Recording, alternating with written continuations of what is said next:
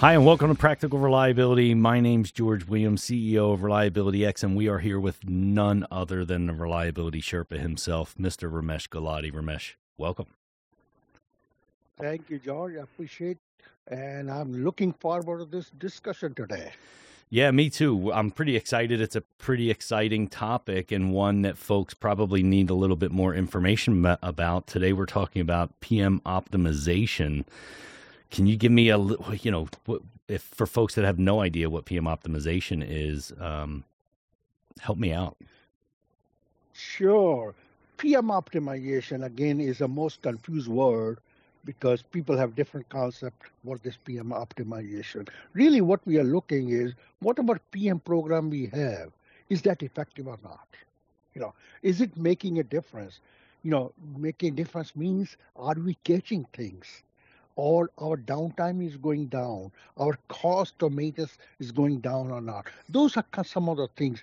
If PMs are effective, then our downtime should go down, our cost should go down, and production should be up, time should be up.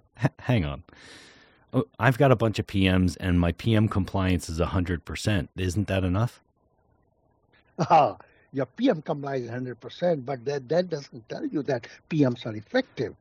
Key thing is, hey, your downtime is going down or not, your breakdowns are going down or not, your maintenance costs are going down or not. If they're not, your PMs are not effective. Okay, all right. So there's, we've got the spectrum of people where they're not even doing the PMs.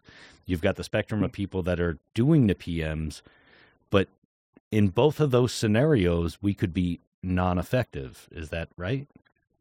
That's right. Again, is the manufacturer of that asset, OEM guy may tell you do something, but he doesn't know or she doesn't know how you're using that equipment, what environment, all. So your PMs maybe not doing what you wanted it to do, So you have to really look, are they effective or not?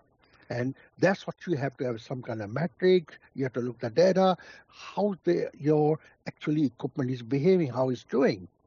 That's a key thing. So PM optimization, as I said, a lot of people are saying it's most confused, talked about on the internet and everywhere. People are talking in blog, but PM optimization also really means that to make your PMs more effective, that they're doing their job, your equipment downtime is going down, your total overall maintenance cost is going down. Those are two things, as well as safety is important too. You are doing things in safe manner. That's important too. So you bring up a lot of interesting points, and one of them, the safety aspect, right? Because through PM optimization, that's where you start to say, okay, put in lubrication routes or put in automatic lubricators, so I'm not going around rotating equipment with a grease gun. Or even, going to sealed bearings, make my strategy, my asset strategy more effective.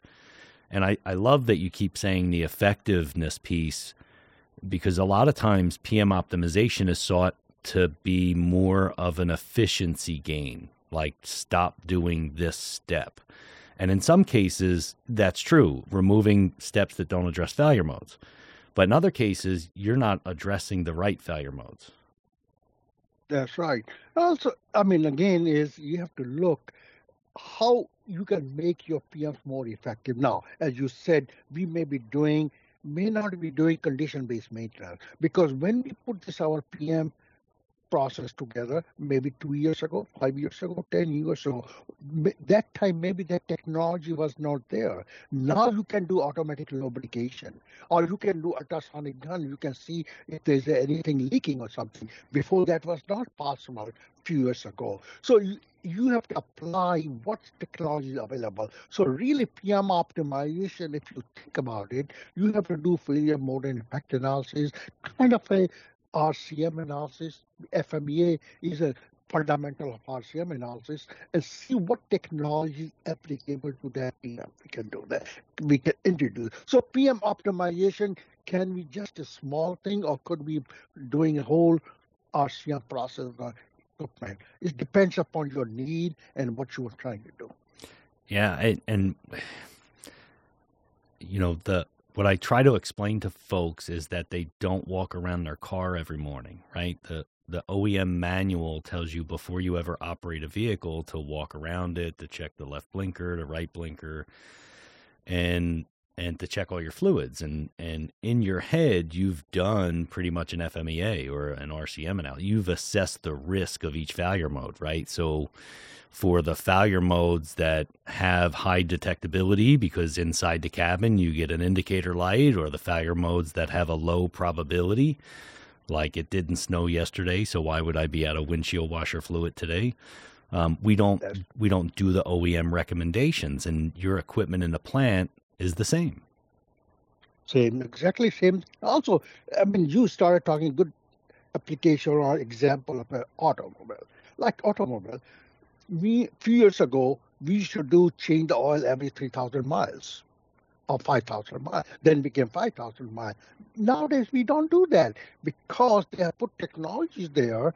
They have put some simulation capability there. So it tells you based on how you're driving, how engine is running, how many miles, how much engine is running, all those kind of, based on that, it can tell you when to change the oil. It may be like my car. I know sometime around 8,000 miles I have to change. Sometime if I'm driving constantly or in a clean environment, I may have to change the oil after 8 or 10,000 miles. So it depends on how you do the driving. If too much city driving, I may have to do early.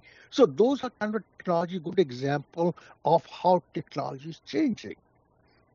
Yeah, no doubt. That answers your question. So how, inside, and that's why folks need to go out and get the 3rd edition of Maintenance and Reliability Best Practices, right? Technologies change, approaches change. And in your book, you address those things and continually add and update content. That's exactly right. That's 3rd edition. I've done that.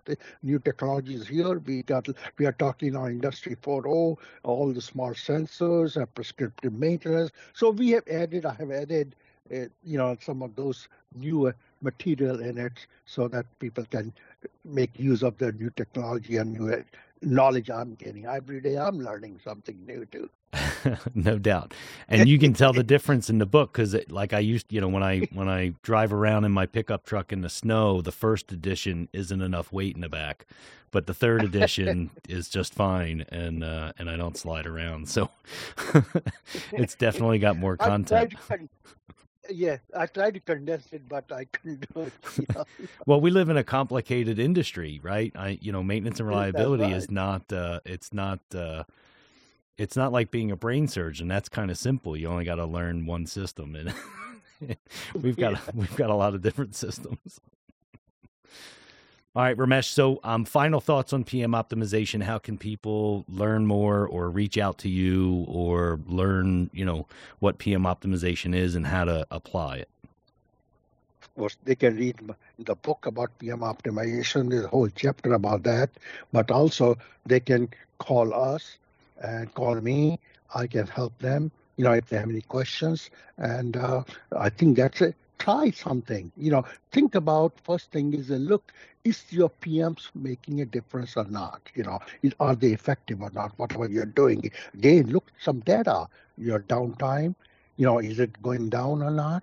Or is safety also whenever you're doing something, is usually something happen unsafe operation or something, or the cost, look the cost. So some of these things, look, if they are not going down or something, your downtime and cost, maybe you're not doing a good PM on it.